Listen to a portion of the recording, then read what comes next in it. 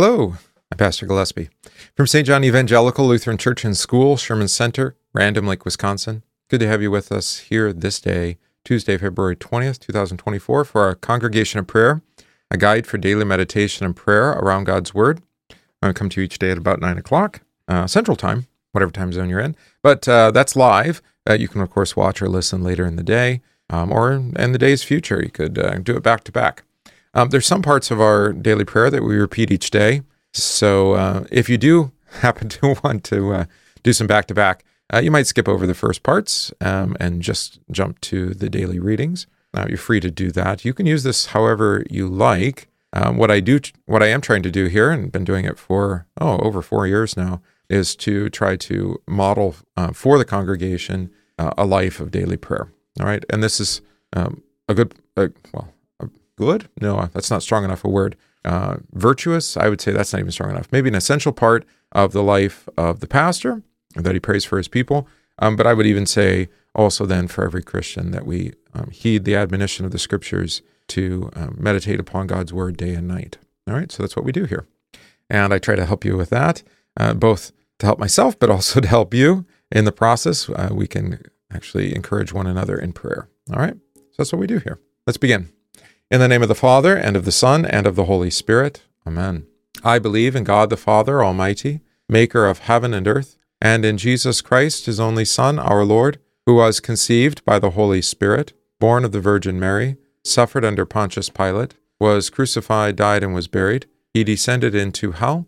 The third day he rose again from the dead. He ascended into heaven and sits at the right hand of God the Father Almighty. From thence he will come to judge the living and the dead. I believe in the Holy Spirit, the Holy Christian Church, the communion of saints, the forgiveness of sins, the resurrection of the body, and the life everlasting. Amen. Our psalm is Psalm 32. Blessed is the one whose transgression is forgiven, whose sin is covered. Blessed is the man against whom the Lord counts no iniquity, and in whose spirit there is no deceit. For when I kept silent, my bones wasted away through my groaning all day long. For day and night your hand was heavy upon me. My strength was dried up as by the heat of summer. I acknowledged my sin to you, and I did not cover my iniquity. I said, I will confess my transgressions to the Lord, and you forgave the iniquity of my sin. Therefore, let everyone who is godly offer prayer to you at a time when you may be found. Surely in the rush of great waters they shall not reach him. You are a hiding place for me. You preserve me from trouble. You surround me with shouts of deliverance. I will instruct you and teach you in the way you should go. I will counsel you with my eye upon you.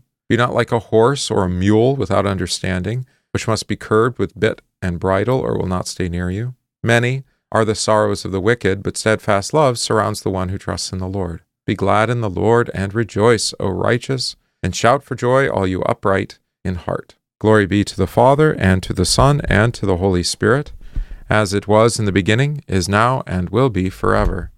Amen.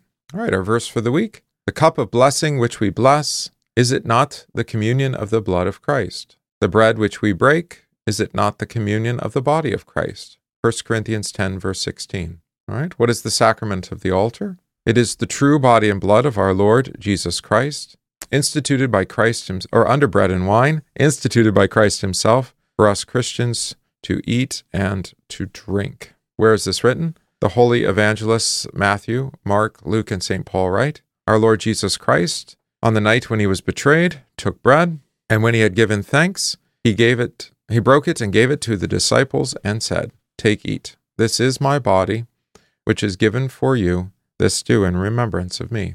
In the same way also he took the cup after supper, and when he had given thanks, he gave it to them, saying, Drink of it, all of you. This cup is the New Testament in my blood, which is shed for you for the forgiveness of sins. This do as often as you drink it in remembrance of me. All right. So there's one part of the catechism that probably you can probably say by memory. I certainly it's part of my vocational necessity to be able to say it by memory. But maybe you have learned it by heart too. The words of institution, the verba, as it's called in Latin. All right. So and that's because you hear it every Lord's Day here, right? And Wednesdays. Not during Lent. During Lent, we're going to pray the office of Vespers, all right, for our Wednesday evening services. We haven't prayed that in a while. All right. Our first reading today is from 1 Corinthians chapter 11.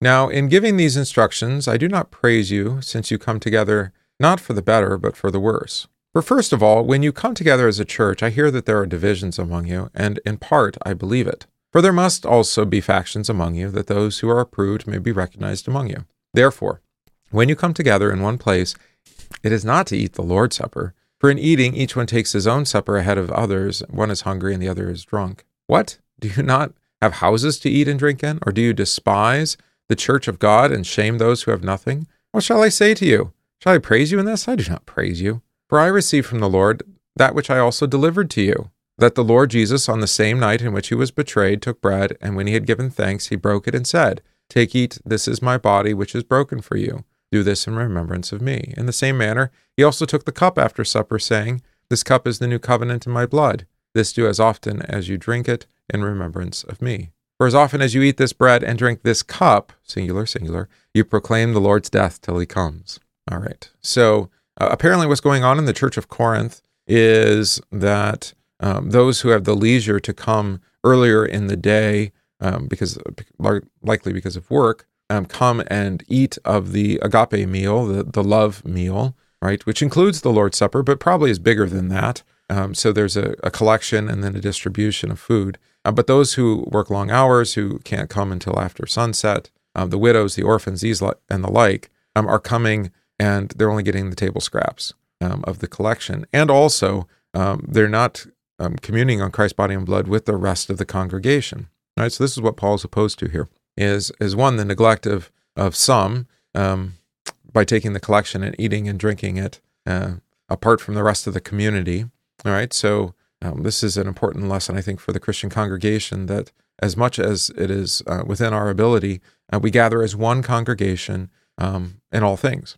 All right, and so this is a challenge for us and for congregations that have multiple services, say throughout the week, is that you end up with multiple congregations. And there are some traditions, the Eastern Church in particular, who take this word quite seriously and will not have multiple divine services, right? They'll have, or if they do have multiple, the whole congregation is expected to come to them, right? Not that you pick and choose which ones you come to, all right? So that's in the East, and I can appreciate that, because they are one congregation and they indicate that. And if they're too large for their sanctuary, they either build a larger one or start another church, right?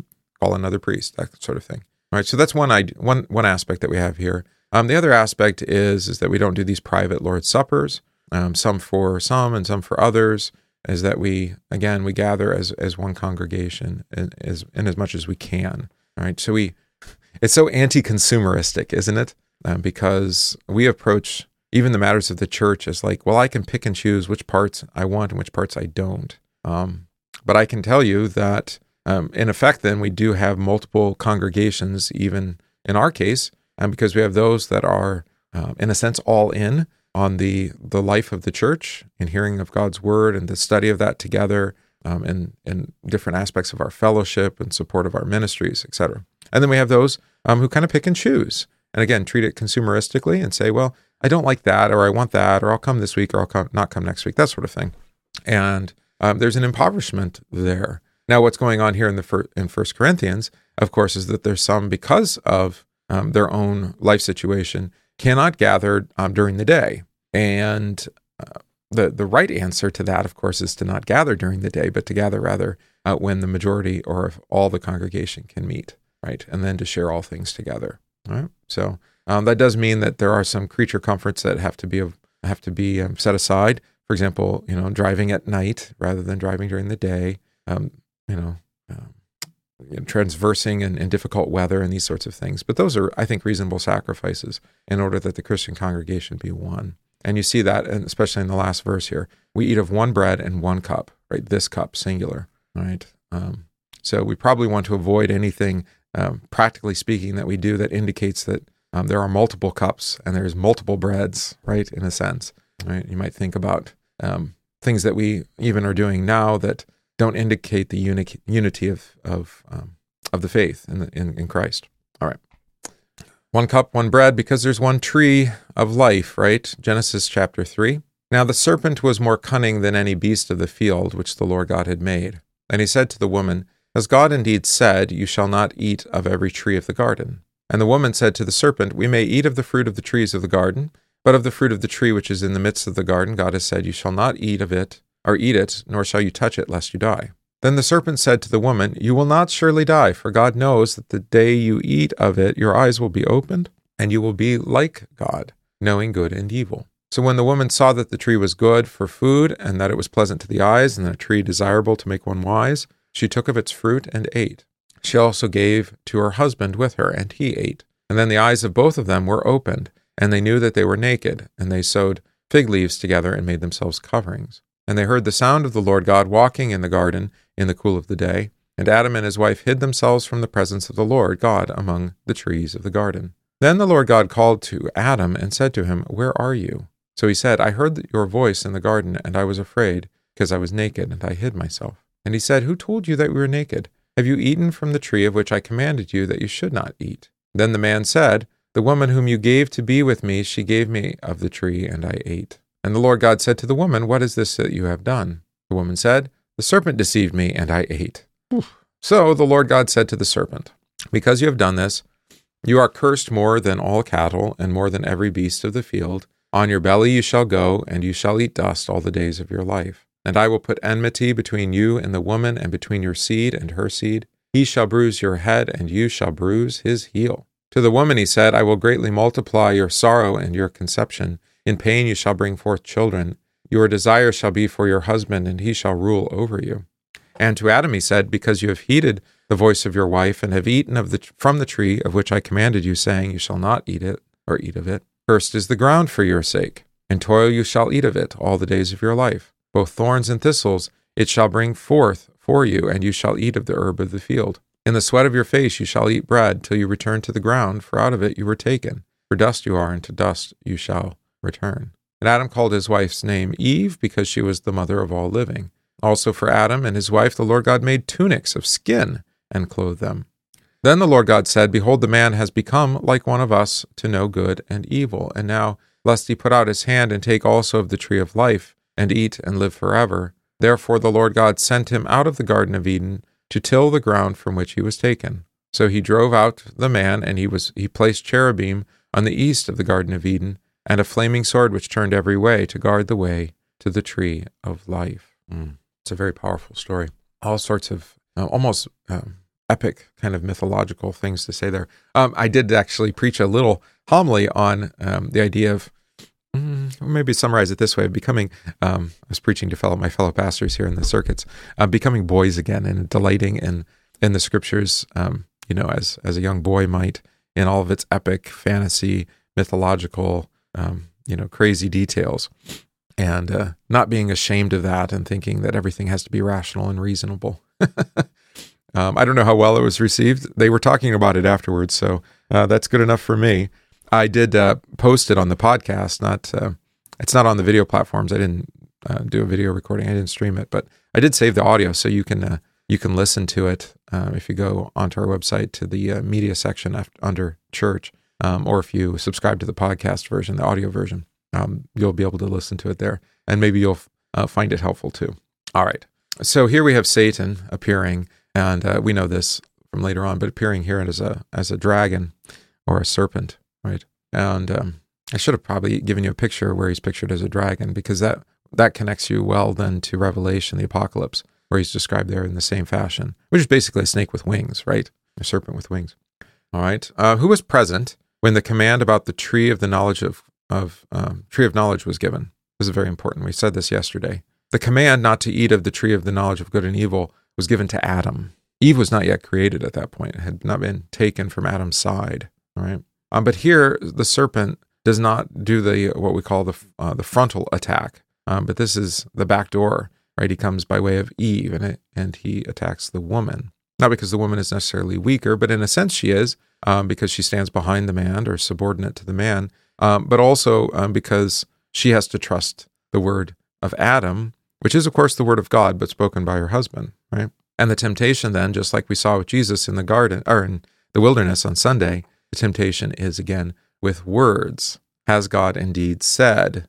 All right, and then he assures the woman in verse 4, you will not surely die. All right, so God made this promise, or rather curse, and then the serpent disputes that. And in a way, the serpent's right, okay? She will not immediately die because God is merciful and gracious and long-suffering and patient, and is going to work redemption for both her and her husband, right, and their offspring in Christ. So in one sense, he's right, but in another sense, he's wrong because they will immediately die in faith, right? So their trust in the Lord will die, and God will have to come and restore them by his word and spirit again, right? All right, so Satan says, here's the benefit. Of course, you won't die. 1, the curse is wrong, and 2, actually what God said is true. Your eyes will be opened, and you'll be like him, knowing good and evil.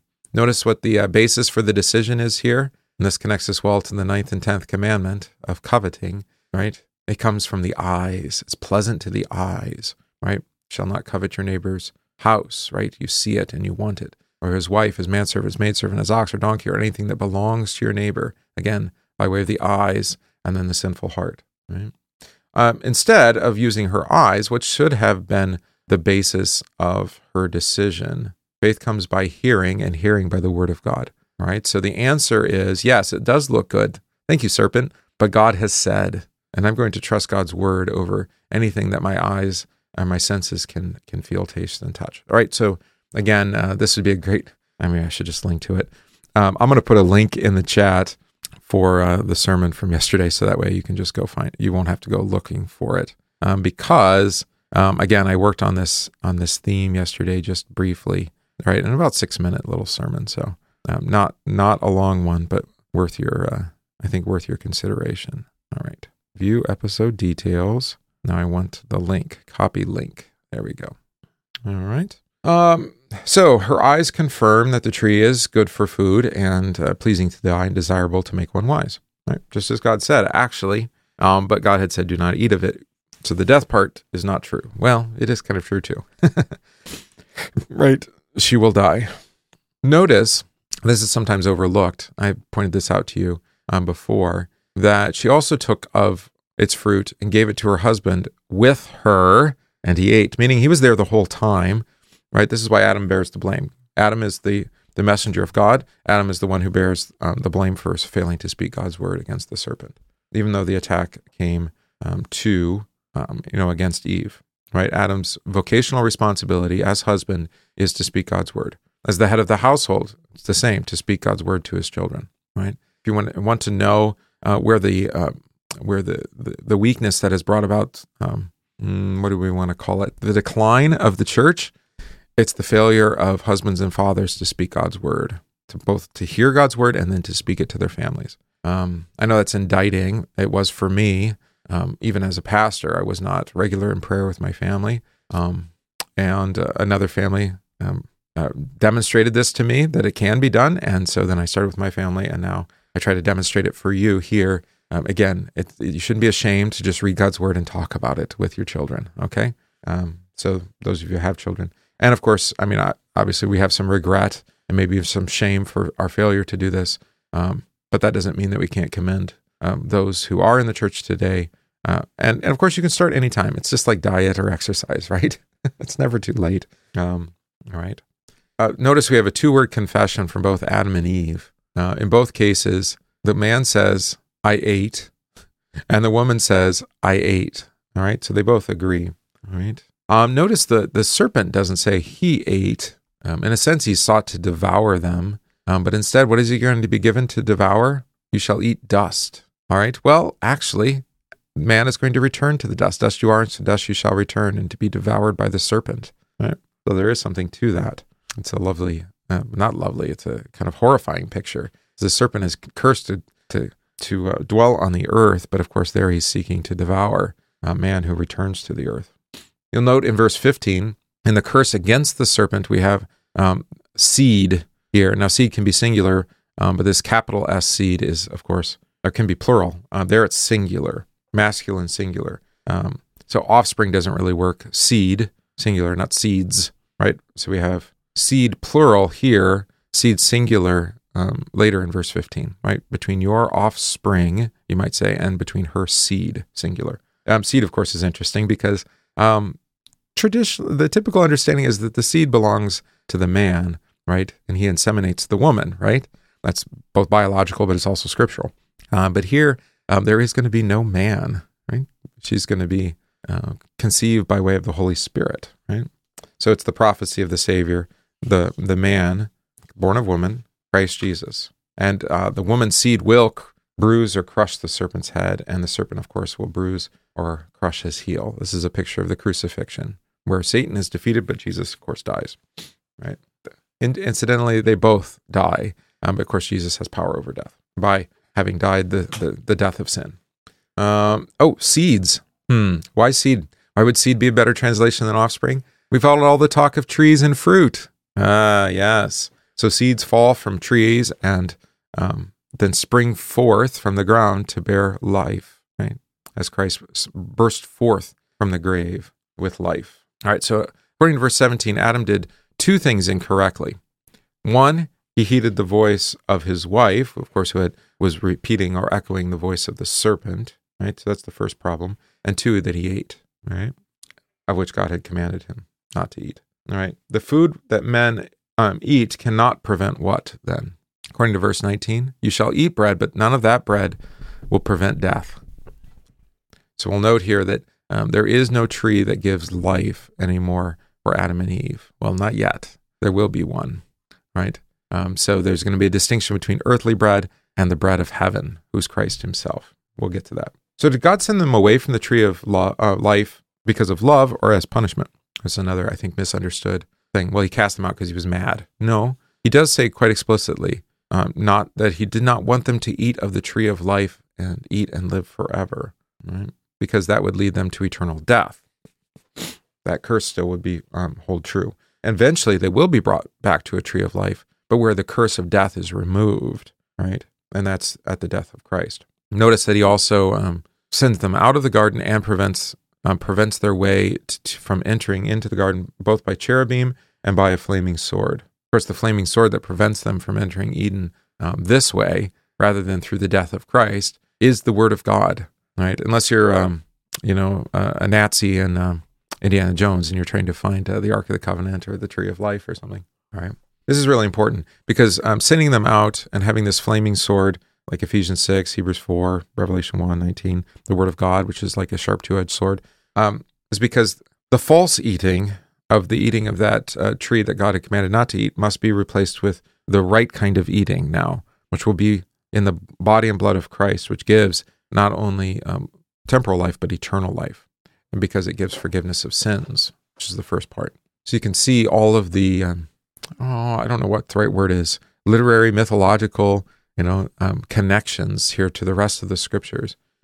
Genesis 1 through 3, really Genesis 1 through the flood is so paradigmatic. It sets the framework for us understanding our life in this world, all right, and our life in Christ. There's a lot more that could be said, but we'll leave it there. From the beginning, our Lord connected the correct hearing to eating and living. Correct hearing is connected to eating and living. The woman heard the preaching of a different word about the tree of the curse and believed it to be the tree of blessing. Because the word of God is attached to that tree, when the man and woman ate of that tree, they received exactly what the word declared. The promise of life was really attached to another visible sign, the fruit of the tree of life. In eating of it, they would have received the declaration of life, but once they had tasted the fruit of death, the tree of life's fruit would have become a bitter judgment of eternal death. Our Lord has now come in the flesh to bear the curse and so declare us righteous.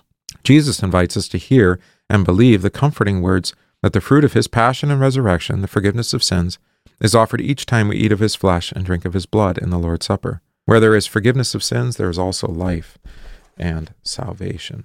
All right? So, of course, that's another topic with the sacrament of the altar that is one of these uncomfortable truths, is that Jesus makes some pretty astounding promises that are for you and for your children. But for some reason, for the last 200 years or so in the Lutheran Church, we've neglected to administer Christ's body and blood to children who have been examined and rightly recognize Jesus as being given there in his body and blood under bread and wine. Instead, attaching to it a kind of a Baptistic notion of an age of accountability, 8th grade or something. It is right that children be instructed in the scriptures as we do here, just as I do with them, even from pre-K, pre-kindergarten or into kindergarten. And they acknowledge that it's Christ's body and blood in the Lord's Supper, and yet they're not given to eat and drink of it, which is kind of an astounding thing, is that you would withhold a gift from children, but not because they do not believe it, but because you think they are not yet, intellectually able to assent to it or something. I don't even know what the motivation is. And so our congregation here, since, at least 2010, so long before I came, had changed by way of policy, actually, had laid out a policy saying that children were not barred from the Lord's Supper, but that they would be rightly examined and absolved and receive the supper as would anyone, older. All right. So for this, we do still have a standard expectation that they know the 10 Commandments, the Creed, the prayer. They know what baptism is, they know what the Lord's Supper is, and they know what absolution is. All right. And they can confess those things with their mouth. That's our standard. But like I said, I have 8-year-olds that can do that. And as far as I know, they believe it because that's what they say. Right. So this is an encouragement to parents. We don't force the sacrament on people either. So encourage parents to bring their children forward for examination, and after giving them that instruction, and then being welcome to the table. And of course, we do have that lengthy period of catechesis leading into high school age, typically, where they do get a lengthy catechesis, and that's for their adult life in the church, right? That catechesis is meant to be, it's pretty intensive. It's weekly for about 3 years, but afterwards, we don't want them to leave the church, but rather than to continue in that catechesis. And somehow that also has been neglected or missed. All right, so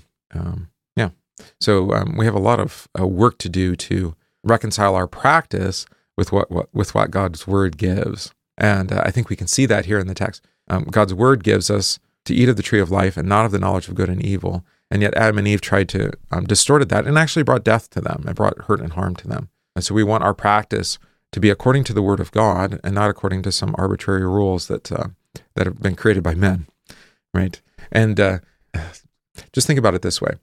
If you neglect to administer a gift of love from Christ that brings forgiveness, life, and salvation to some of the Christian community who in faith could receive it rightly, then what's going to be the consequence of neglecting to administer Christ's gift? It's going to be very similar to the consequence of Adam neglecting to speak God's word to his wife when she's being tempted, as it brings death, right? It brings hurt and harm. So let's not do that. All right. So especially that's for parents who have children who are not yet communing, is do the work. It's not hard. Learn the 10 Commandments, the Creed, and the prayer. Just say them each day. Talk about baptism, Lord's Supper. Be able to speak in the way that the Scripture speaks of these things, and of absolution, and bring them to me for examination and admission to the table. All right, we could say more, but we'll leave it there. We'll probably say it again. I'll probably mention this again each day over the next few weeks as we look at the sacrament of the altar. All right, our hymn for the week is, O Lord, we praise thee.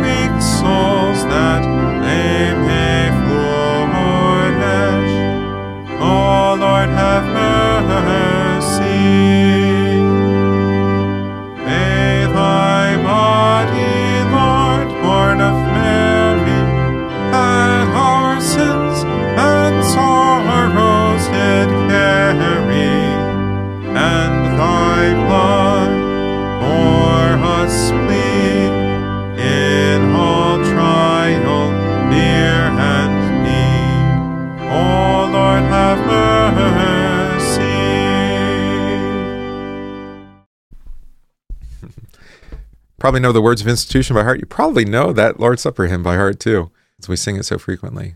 All right, lovely hymn. First stanza was an old German text, and then Luther added 2 more. All right. We pray. I think, let me check commemorations first. Hold on. Pretty confident we don't have anything. No, not until Friday.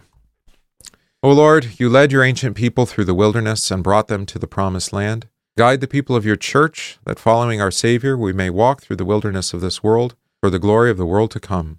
Through Jesus Christ, your Son, our Lord, who lives and reigns with you and the Holy Spirit, one God, now and forever.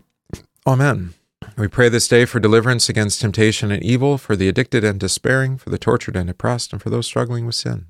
We also pray this day with Karen celebrating her birthday. We also pray in Thanksgiving that Karen was safely delivered this morning. She actually had a fender bender on the road, was a little late getting to school, but she's safe and sound. So not only does she have, she has kind of a crazy birthday now, but she can celebrate her life and that the Lord preserved her life this morning too from accident. We also pray with Courtney celebrating her baptism. We pray for the households of our church, Stephen and Morgan, Aaron, Chad and Jolene, Dennis, Randy, Summer. We pray for our catechumens. We pray for those ill receiving treatment or recovering, especially Ralph, Allison, Joe, Dennis, Brad, Ron, Carol, and Mike, Doug, Donna, Courtney Manzek, that's the niece of Matt and Vicky, was having an operation, Sandy, BJ, and President Willie. Our homebound, Dan, Lenore, Joan, Paul, Dolores, Merlin, and Pauline. Pray for all the missions and mercy work of the church this month with Sheboygan Lutheran High School, especially as they are seeking a new executive director and are in the midst of a call process for that. We also pray, let's see, where did we leave off? For any future upcoming church plans, that the Lord gather his flock wherever they are. Pray that the Lord grant us new students through enrollment, our open enrollment right now. We ask the Lord, Jesus, to find the lost coin and the lost son and bring them home.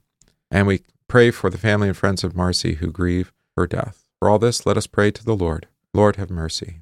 Our Father, who art in heaven, hallowed be thy name. Thy kingdom come, thy will be done, on earth as it is in heaven. Give us this day our daily bread, and forgive us our trespasses, as we forgive those who trespass against us. And lead us not into temptation, but deliver us from evil. For thine is the kingdom, and the power, and the glory, forever and ever. Amen. I thank you, my heavenly Father, through Jesus Christ, your dear Son, that you have kept me this night from all harm and danger. And I pray that you would keep me this day also from sin and every evil, that all my doings in life may please you. For into your hands I commend myself, my body and soul, and all things. Let your holy angel be with me, that the evil foe may have no power over me. Amen. Let us bless the Lord. Thanks be to God. The grace of our Lord Jesus Christ, and the love of God, and the communion of the Holy Spirit be with you all. Amen.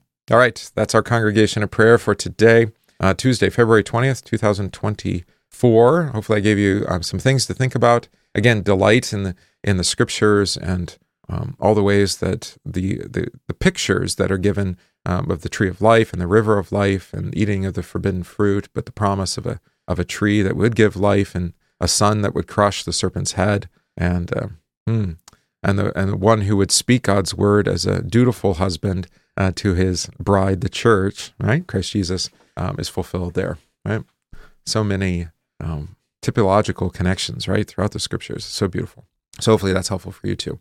All right, and commend you to the Lord's care. Go check out the sermon or homily yesterday I gave to the fellow pastors. Maybe you'll find it beneficial too. And the Lord be with you all. We'll see you tomorrow. We thank you for listening to this podcast from St. John Evangelical Lutheran Church Sherman Center in Random Lake, Wisconsin. If this podcast is of benefit to you, please consider supporting the work of St. John by visiting stjohnrandomlake.org. That's stjohnrandomlake.org/support, and give today.